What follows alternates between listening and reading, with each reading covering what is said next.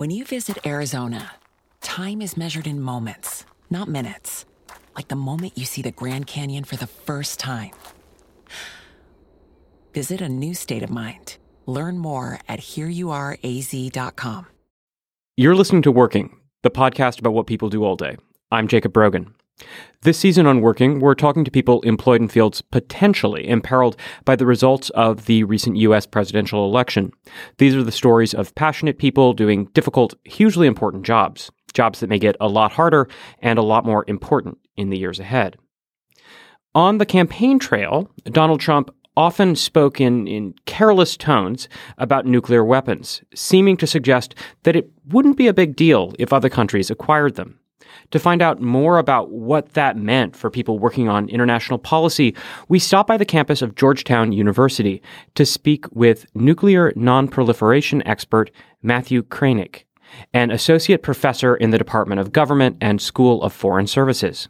Kranig has dedicated much of his career to pushing back against the spread of nuclear weapons, which helps explain why he joined more than 100 other Republican policymakers to sign a letter condemning Trump's foreign policy stances during the campaign.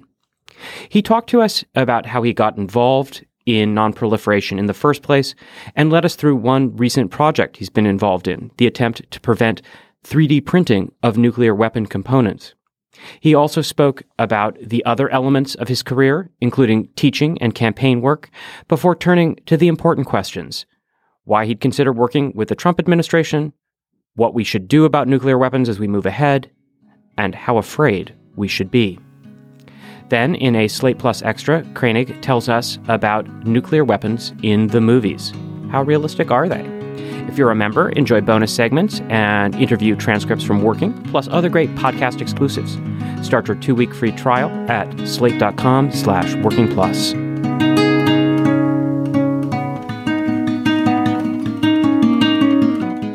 What is your name and what do you do?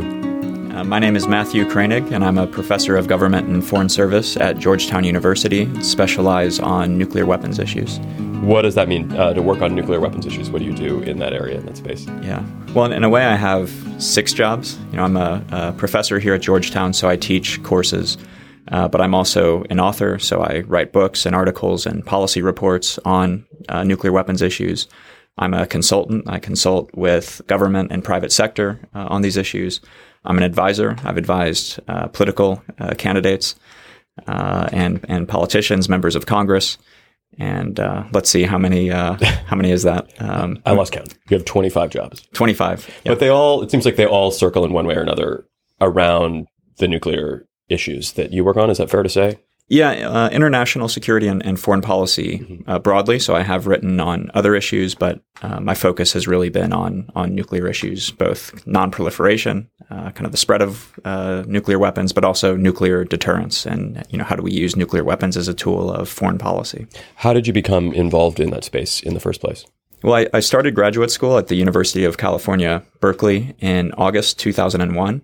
And I actually went in thinking I was going to work on European political economy. I had just spent a year in Florence, Italy, and was interested in European politics.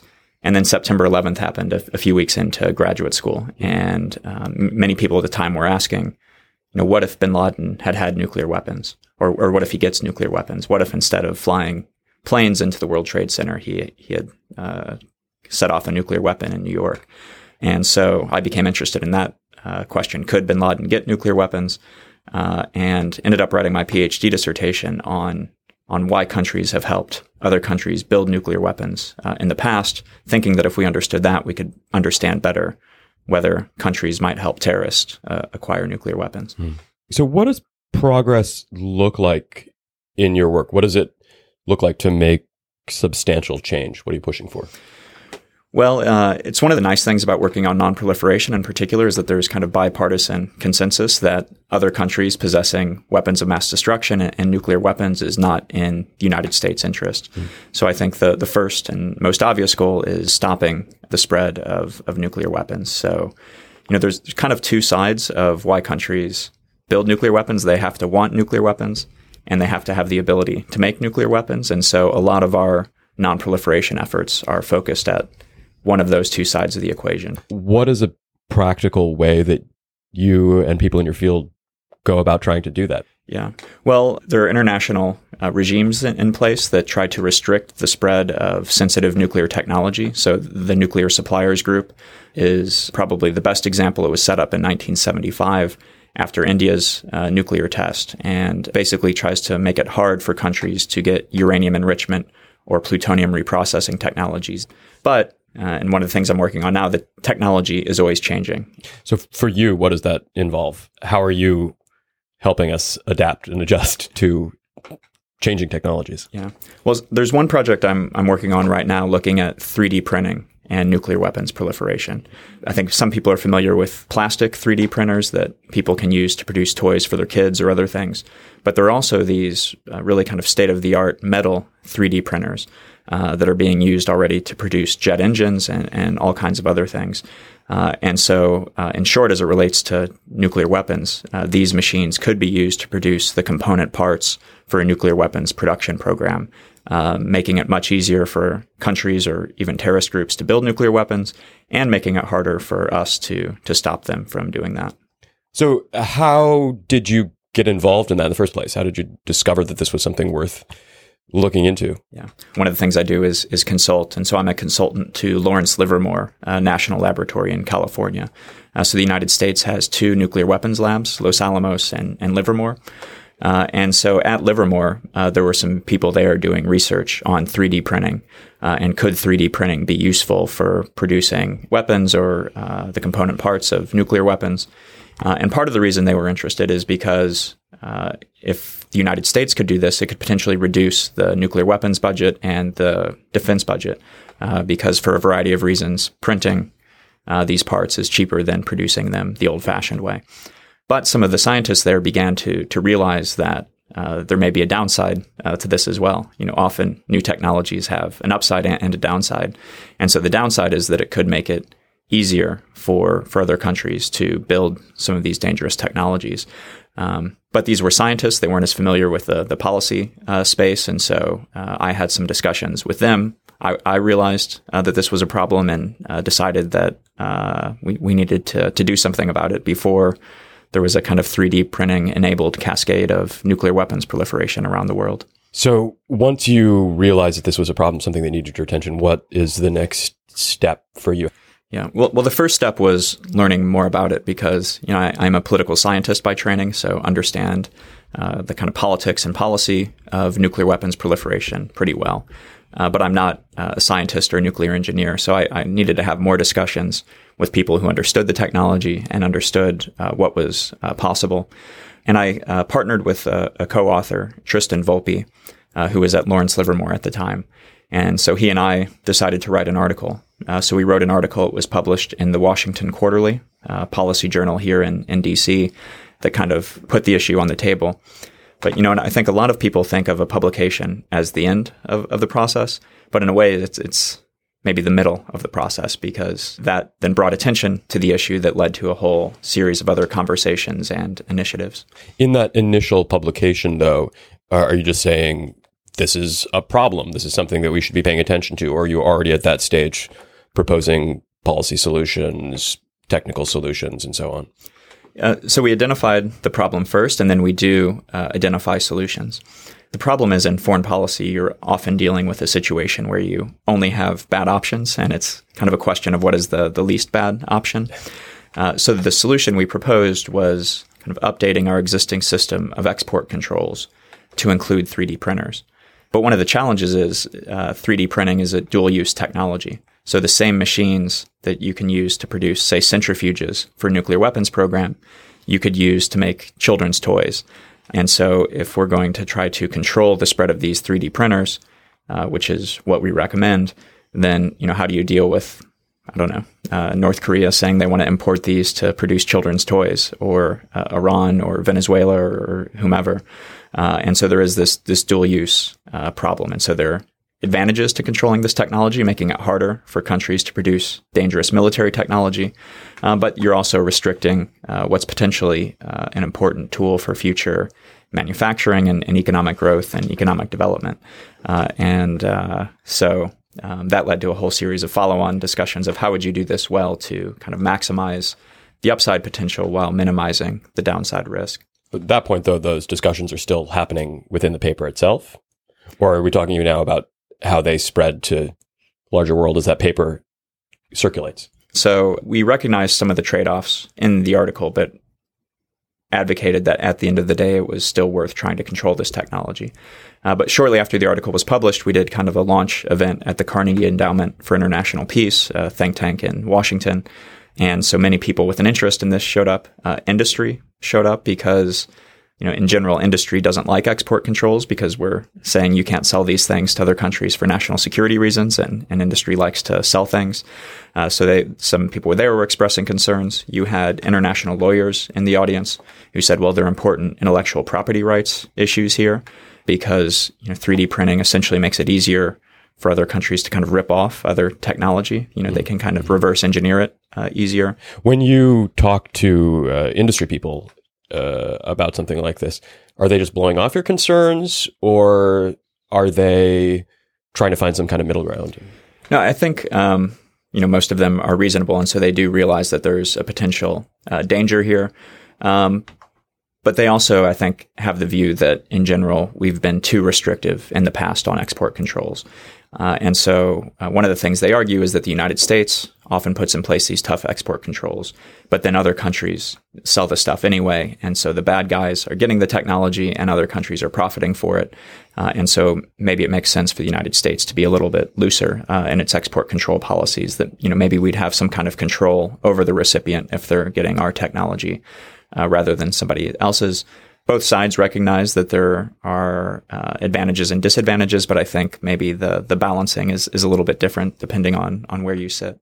How do you get from that kind of juggling act of trying to balance all of these things to actually contributing to policy formation, to lawmaking? Yeah. So since then, me and my co-author have continued some work in this area. One of the things we did, we met with people at the State Department and did kind of a presentation on this issue and what our concerns are. We're told now that there is an interagency working group in the U.S. government looking at this issue and trying to figure out what the appropriate policy response is. And so I think there are probably a number of other people who recognize this as an issue at around the same time. But I'd like to think that our work in some way contributed to this. And fortunately, as an outside analyst, it's not my job to make the decision. My job is to point out the problems, try to provide some analysis on the cost and benefits of different approaches. But at the end of the day, it'll be up to people, down the street to make the decision about what the best way forward is.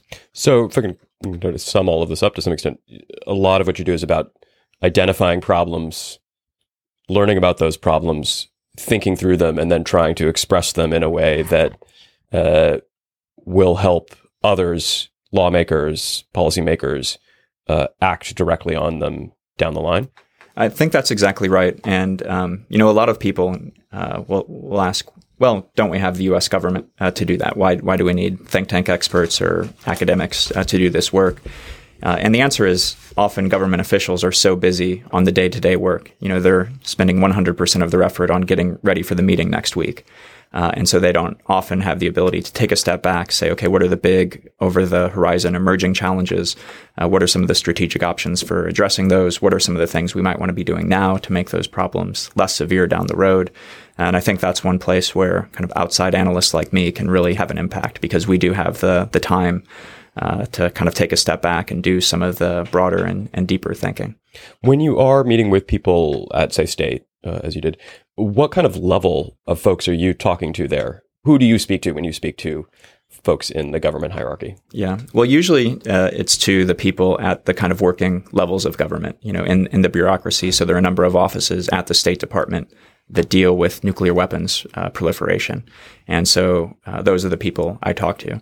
Because somebody like Secretary Kerry is so busy, pulled in a million directions, may not be able to devote much attention to this. But if he has people working for him devoting a lot of attention to this, then they can put some serious thought into it and develop more workable policy proposals that, eventually make it into his inbox and into U.S. government policy. Because presumably the secretary is not going to be the one who writes the policy in the first place, even if he wants it.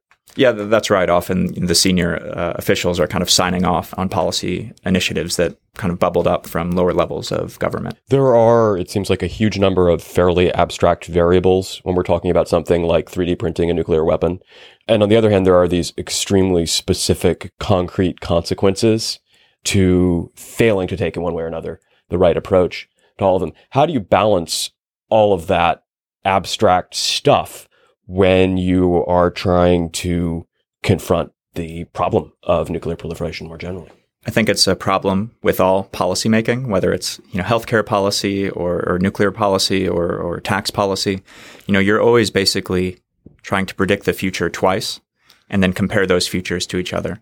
If Obamacare goes into effect, what are the consequences, positive and negative? If we don't put Obamacare into effect, what are the consequences, positive and negative? So you try to predict the future twice and then compare those futures to each other and then try to make some judgment about what we should be doing today to affect that future. And so I think it's no different with nuclear policy. What does the world look like with the Iran deal? What does it look like without it? Which of those worlds would we rather live in? And so at the time you're making the decision, it's kind of abstract and about the future. But once the decision's made, the future becomes the present. When you're thinking about possible futures, how many of those hypothetical tomorrows are just apocalyptic hellscapes? There was a great book written in the Cold War by a scholar named Herman Kahn called Thinking the Unthinkable. And in that book, he explicitly argued that people often shy away from the apocalyptic hellscapes. But unfortunately, at least in the field that I'm in, I think you do have to think through those apocalyptic hellscapes and not shy away from it, because, if you just kind of assume things are going to be rosy, you're often caught by surprise. Pearl Harbor, September 11th, there have been the global financial crisis. Sometimes really bad things happen. And so I do think you have to consider those among the possibilities. Obviously, hoping that things go better, obviously trying to design possibilities to avoid those, but being motivated at all times by trying to prevent those hellscapes from coming into being. Is that ever a bummer, though, having to spend a certain amount of your time, a certain amount of your energy thinking about just the literal end of the world? Professionally, having to do that? Well, I think different people have different inclinations, so I do think there are some people in this field who do shy away from those issues and so focus on kind of rosier issue areas or policy solutions. I've always gravitated to the really hard problems. And I think in part it might be I was a philosophy minor undergrad, history major, but philosophy minor. And in philosophy, I always really like the really hard questions. And so I think it's the same in policy. Really hard questions, like if Iran is one screwdriver's turn away from the bomb, do we let them have it or do we take military action? Those are the kind of questions I find really interesting. Do you spend much of your energy trying to think about or anticipate how other state actors might use nuclear weapons, what they might be thinking? Definitely. I think it's an important part of the job. Often, policy analysts in the United States will so-called mirror image. They assume the other guy is just like us and assume that their policy will look something like ours. But, that's a simplifying assumption, but it doesn't represent reality. So I think you do have to try to get inside the other person's head, especially when you're thinking about something like nuclear deterrence. If we're trying to deter Russia from using nuclear weapons, some people would say, well, if one nuclear weapon went off on New York City, the threat of that would be enough to deter us. Therefore, if we have one or two nukes, that should be enough to deter Putin. Maybe that's true, but it might. I think it's more valuable to actually try to figure out Putin, figure out the people around him. What is it that they're concerned about, and what is it that it would take to deter them, rather than just assuming that they're exactly like us.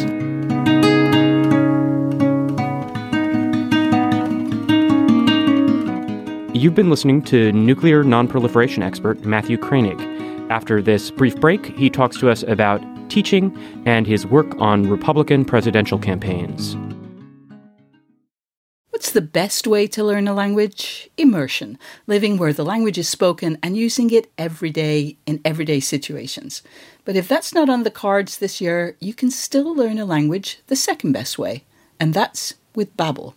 I've used apps in the past to learn new languages, but when I came across Babbel, I wondered if it could help me refresh my knowledge of a language I once spoke well, but was now a little bit or quite a lot rusty. I have to say, I was impressed. The advanced lessons were really useful. Tips and idioms that can help with in-depth conversations on topics that I can actually imagine chatting about.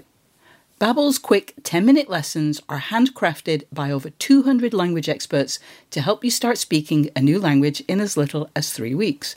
Babbel is designed by real people for real conversations, and the tips and tools are approachable, accessible, rooted in real-life situations, and delivered with conversation-based teaching so you're ready to practice what you've learned in the real world. What's more, all of Babbel's 14 award-winning language courses are backed by their 20-day money-back guarantee. Here's a special limited-time deal for working listeners. Right now, get up to 60% off your Babbel subscription, but only for working listeners, at babbel.com/working. Get up to 60% off at babbel.com/working, spelled BABBEL.com/working. Rules and restrictions may apply. So we're here today in your office on the Georgetown campus, and you are also a teacher in addition to a policy person, an area expert. What do you teach? Yeah, well, I teach 2 courses every semester. So this semester I'm teaching Monday and Wednesday afternoons. And I'm teaching a big Introduction to International Relations course. So I have 250 undergrads, 5 teaching assistants. It's a big production. But government and School of Foreign Service are the 2 most popular majors here at Georgetown, so there's huge demand. And then I'm also teaching an upper-level course, more specialized course, called Nuclear Weapons and World Politics, where we spend an entire semester going into these nuclear weapons issues. How much of your research feeds into your teaching in these courses? When you first start out, you're rewarded for research. And so I think many kind of junior scholars focus much more on the research and kind of skimp on the teaching or try to do the bare minimum. Over time, I've realized how much they contribute to each other. Because as you do research and gain new insights, you can bring that into the classroom and make the classroom discussion more interesting. But I think one of the dirty secrets of teaching is you learn almost as much from your students as they learn from you. And so it's amazing some of the insights my students will have in papers or in classroom discussion. And so I have in the past kind of taken ideas from the classroom and fed that into my research to make my research even stronger. Does teaching help you communicate these really urgent issues that you're working on elsewhere in your career? I think it does, because when you're forced to communicate these ideas to 18-year-olds, I think it forces you to kind of take a step back and break things down into the basics and then build the argument up kind of layer by layer. Whereas I think some of my colleagues who don't teach, who are used to speaking to experts all the time, often take too much for granted. Because when it comes to briefing, say, a member of Congress or a more senior policymaker, they're not thinking about 3D printing and nuclear proliferation all day, every day. And so for them, again, you do kind of have to, kind of like talking to an 18-year-old, start with the basics and work their way up. And they're both smart. But again, you can't take too much for granted. I'm sure our lawmakers would be happy to know that the best way to get through to them is to talk to them like an 18-year-old. Well, and again, it's not because they're not capable, but it's because they're not as immersed in these issues as I am. Yeah, a lot of students from Georgetown, I assume, end up in state and elsewhere throughout the bureaucracy and government system more generally. Have you ever run into a student that you've taught in one of these more formal settings outside of the classroom? Yeah, it's one of the nice things about teaching at Georgetown is that our students go off to be more important than we are. So I've had a former PhD student who became the National Intelligence Officer for WMD proliferation, so the top intelligence officer in the country for these issues. I have one of our recent PhD students just got elected to Congress in Wisconsin. And so it's one of the nice things about being at Georgetown, I think. I'm sure I'm biased, but I think better than probably anywhere else on earth, it bridges the gap between kind of academic scholarship and policymaking. And so because of that, our students go off to do interesting things. And then also they'll come back and kind of pull us in. They think that we've had insights or expertise that they've benefited from. So they sometimes call on that expertise even when they're in government. It seems like a lot of your time is spent when you're not speaking to students in the classroom, is spent speaking with other people in a variety of contexts. I think you attended some conferences, some meetings internationally. last week in Russia and Japan. Am I remembering that right? Yeah. So it's one of the nice things I think about working in international politics is that if you're going to do it well, you do need to travel and speak to your colleagues abroad. And good for frequent flyer miles also, but maybe not so good for my health. But yeah, in the past month, I've been to Tokyo, Prague, and Moscow. Wow. So in Tokyo, I was talking to colleagues there about the North Korean nuclear threat and kind of U.S.-Japanese alliance and dealing with North Korea. I was in Prague for a big conference at the Czech Ministry of Foreign Affairs on President Obama's Prague agenda. So April 2009, Obama gave a big speech in Prague promising to rid the world of nuclear weapons. So a conversation about that. How are we doing? And then in Moscow, it was a meeting on U.S.-Russian nuclear cooperation in the new Trump administration and what might that look like. So that's another area where I get insights that then inform my research and policy work subsequently. You've also served as a policy expert on a handful of political campaigns, presidential campaigns. I think you were part of Marco Rubio's primary bid most recently, but also the Romney campaign and others. When you're working on a campaign, how much of your time does that take up? It really depends on how senior or junior you are in the campaign. So when I was working for Romney, that was my first time working on a campaign. So I was on the counterproliferation working group. So I was just working on nuclear issues. But, he had a whole team in place. So you weren't on the trail with him every day or something like that? Not on the trail with him every day. He had a kind of big team in place. And, the idea was that if he won, then he could kind of bring these people with him to government.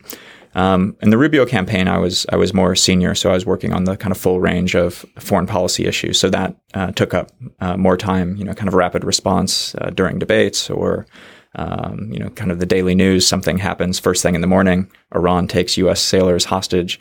What should the candidate say about this? Are you on the phone with a bunch of people? Are you in a meeting room with people? Usually it's done remotely, so email, phone, and the candidates do have usually a foreign policy coordinator or foreign policy advisor who is with them on a day-to-day basis. And so then that person's job is to kind of coordinate with the rest of us to bring in expertise. The other thing I'll say about this is that, if you'll notice during presidential campaigns, the policy debates are usually pretty superficial. And so, the need for kind of in-depth policy analysis on a campaign is usually not very great. It's more about the kind of rapid response and what should we say in response to X or Y developing event. Is that frustrating to not be able to get really in depth with these issues that you know so well, that you care so much about, that you focus so much on when you're working a campaign? At first it was, but then I realized that the foreign policy team in a campaign serves a few functions. So one is to staff the candidate during the campaign, and so that sometimes is superficial. But the other function is that if your candidate is going to win, then those are some of the people who are going to help fill out the bureaucracy. So behind the scenes, I think there is some more in-depth thinking going on about, if we actually win, what is our policy agenda going to be? How are we going to follow through on some of these promises the candidate made, like tearing up the Iran deal on day one or other things that may sound good on the campaign trail. But when it comes to implementing them in practice, it become much more complicated. When you're working in that kind of conditional mode, though, that if we win attitude must be a strange way to go about thinking about stuff that's fundamentally quite urgent. Yeah. Well, I guess, there are a number of different ways to influence the process. And so the most direct way is to go into government and work on these issues. But then there are these other ways on the outside, developing the policy proposals that maybe you can use to influence whoever is in power, or that you can kind of keep on the back shelf when your side goes in. In Washington, you basically have to, if you want to work in senior levels of government, you have to choose a side. And so we tend to kind of switch 8 years or so in, 8 years or so out. And so there are a lot of people who do a little bit of both, try to influence policy in government, but then spend their time outside of government developing policy proposals or trying to influence whoever is in power. As a Republican, you've been, at least on the executive side of things, you've been on the out of power side for the last 8 years for the most part. Do you still feel like you're able to contribute to policy and process during those times? I do. So I did go in on a Council on Foreign Relations fellowship. So it was a nonpartisan fellowship to work in the Obama administration for 1 year as an advisor on Iran's nuclear program in DoD. So that was one way to contribute directly. But I've also contributed in other ways. I think national security, and especially, as I mentioned before, nonproliferation are kind of nonpartisan. Democrats and Republicans agree other countries getting nuclear weapons is a bad idea. And so if there are people doing serious analysis, even if they're not part of your team, I think the team in power will pay attention and take your ideas and proposals seriously.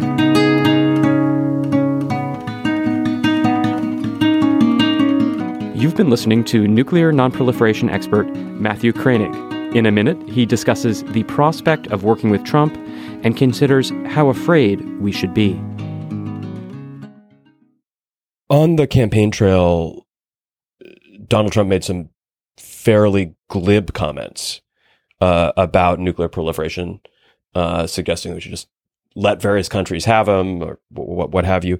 What was your reaction to that at the time as someone who works in a much more detailed, much deeper way on these questions? Well, he did make a number of comments on nuclear weapons. And, as you pointed out, he said, why are we paying so much to defend our allies? Why not just let them get nuclear weapons and defend themselves? And so he mentioned, I think, Japan, South Korea, and then was asked, the journalist asked, what about Saudi Arabia? And he said, Saudi Arabia, sure. So that is very different from the way I think every U.S. president has looked at these issues since 1945. Since 1945, there has been kind of a bipartisan policy of preventing the spread of nuclear weapons to other countries, even to our closest allies. We worked to prevent Britain and Israel from getting nuclear weapons. We failed in those cases, but our preference at the time was that they not have nuclear weapons. So certainly an unconventional approach. I mean, my hope is that was just kind of an off-the-cuff statement and doesn't actually reflect how he'll govern. And I think some of these recent appointments, General Mattis and other, I think people who have more traditional views on nonproliferation will adopt policies that help the United States continue to have a strong nonproliferation policy. That's what I hope. You were, however, one of, I think, 100 plus Republicans working in this kind of policy space, security space, signed a letter expressing concerns about Trump earlier in the process. Yeah, that's right. There were a number of letters, and so I signed this letter back in March.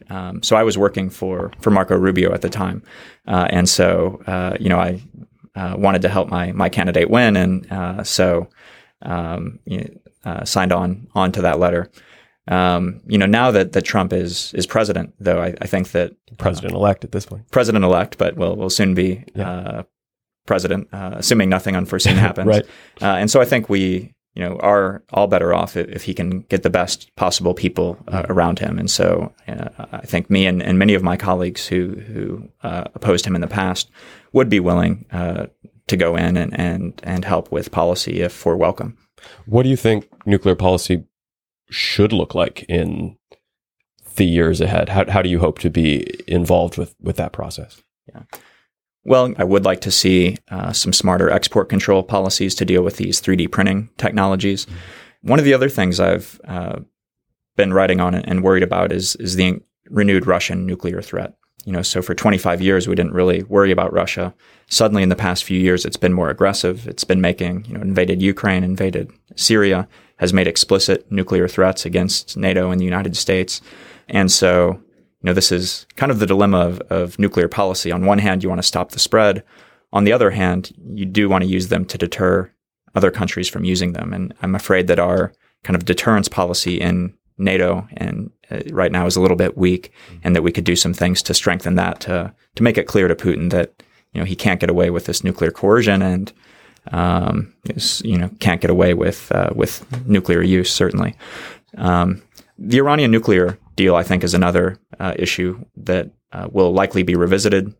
Trump has, unlike some of the other candidates, didn't say he'd tear it up on day one, but he said he'd renegotiate it. So some people think that's kind of rash or crazy. But the truth is that even if President Obama had been president for life, he would have had to renegotiate the deal as well, because all of the restrictions on Iran's program expire after about 10 years. So 6, 7, 8 years from now, Obama would have had to renegotiate as well. So Trump will likely do it earlier than that. But this is something that I think we would have had to address somehow, regardless of who is president. And you hope to be involved in these processes in one way or another? I hope to be involved one way or another. And, so I depending on the conditions, would be willing to go back into government. If not that, I hope to contribute from the outside. And, given that I'm a registered Republican, have a lot of contacts on that side, I think if I don't go in directly, chances are friends and colleagues will. And so I should have a pretty good pipeline. Do you think that people should be afraid about the status of nuclear proliferation around the world right now? Well, I don't know that I want to advocate that people live their lives in fear, but at the same time, there is a real risk. And I think the threat of nuclear war today is probably greater than it's been at any time since the end of the Cold War. You do have a more assertive Russia, again, kind of making these explicit nuclear threats in a way we haven't seen since the end of the Cold War. North Korea expanding its nuclear capabilities, still the risk that a terrorist group could acquire nuclear weapons. So I think there is a real risk out there, and people, shouldn't assume that nuclear weapons are a thing of the past. You spend all day, every day, thinking about this stuff. Are you afraid? I think I spend so much time thinking about it that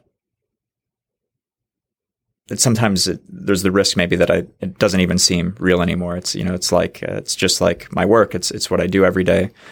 So I guess I don't live my life in fear day to day, but I do, I think, understand very well there are risks. And, one of the analogies I use is the global financial crisis. Because right before the global financial crisis, I think there were a lot of people who thought, a new Great Depression is a thing of the past. Like, we did that 70 years ago, but we learned our lesson. We've got better policies in place. The world is different now. We're more enlightened. And something like that could never happen again. And then it did. And I sometimes fear like the general public and even some experts think the same way about nuclear weapons. We used them in 1945, but that was 70 years ago. We're more enlightened now. The world is different. We've got these policies in place. That could never happen again.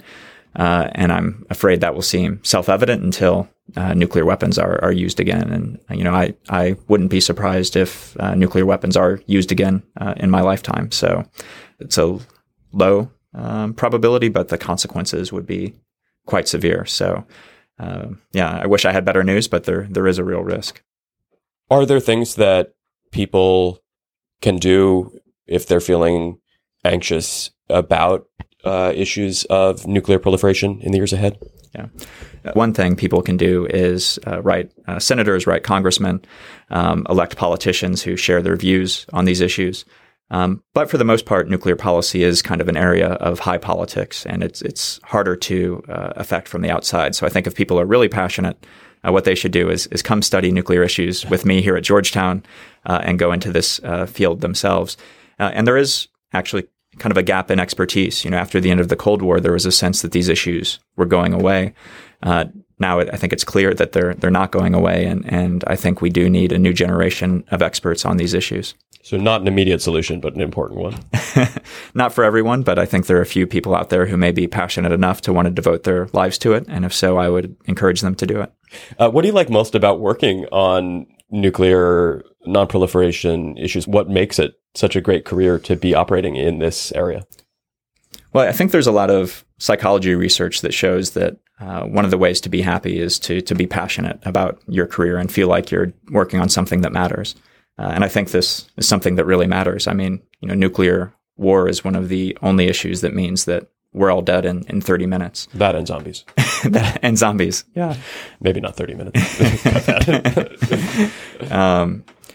So I think this is something that really matters. The stakes couldn't be higher. And so trying to get this right, and contributing to that process, even if it's only a small contribution to a larger effort, I do feel like I'm doing something important. And so that makes me excited to get up every day and come into work. Yeah.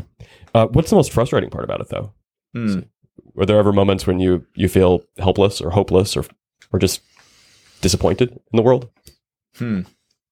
One thing that's frustrating is, I guess, when you're out of power and the government in power is doing something that you think is a bad idea. And, you're writing op-eds and you're meeting with your colleagues in government, but still it's clear the policy's going ahead despite your best efforts. And so that can be a little bit frustrating. On the Iran nuclear deal, for example, I did think that allowing Iran to keep an enrichment program with these short expiration dates was a bad idea because I felt like it gives Iran kind of a patient path to the bomb. And so either we have to renegotiate or we kind of gave up and let them have this program. And so I was writing my concerns from the outside, but in the end, the deal went through. And you win some and you lose some, I guess. Do you feel generally like you're making the world a better place with this work?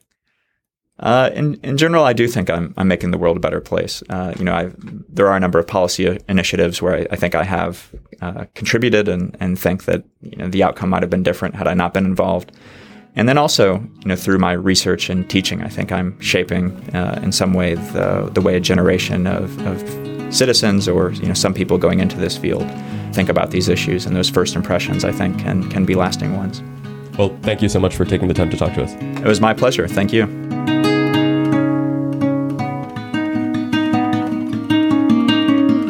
Thanks for listening to this episode of Working. I'm Jacob Brogan.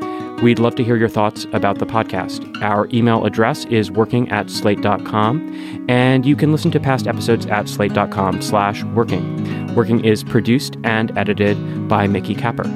Special thanks with this episode to Rob Morgus and Ian Philbrick. Thanks also to Afim Shapiro and AC Valdez, who just gave me the thumbs up from the recording booth. Our executive producer is Steve Lichtai, and the chief content officer of the Panoply Network is Andy Bowers. This is the story of the one. As head of maintenance at a concert hall, he knows the show must always go on. That's why he works behind the scenes, ensuring every light is working, the HVAC is humming, and his facility shines. With Grainger's supplies and solutions for every challenge he faces, plus 24/7 customer support, his venue never misses a beat. Call quickgrainger.com or just stop by. Grainger, for the ones who get it done.